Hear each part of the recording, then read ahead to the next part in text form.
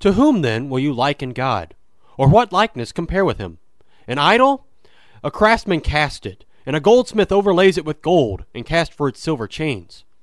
He who is too impoverished for an offering chooses wood that will not rot. He seeks out a skillful craftsman to set up an idol that will not move. Isaiah 40:18-20. Isaiah takes a moment during his prophesying to show the complete lunacy of those who worship idols.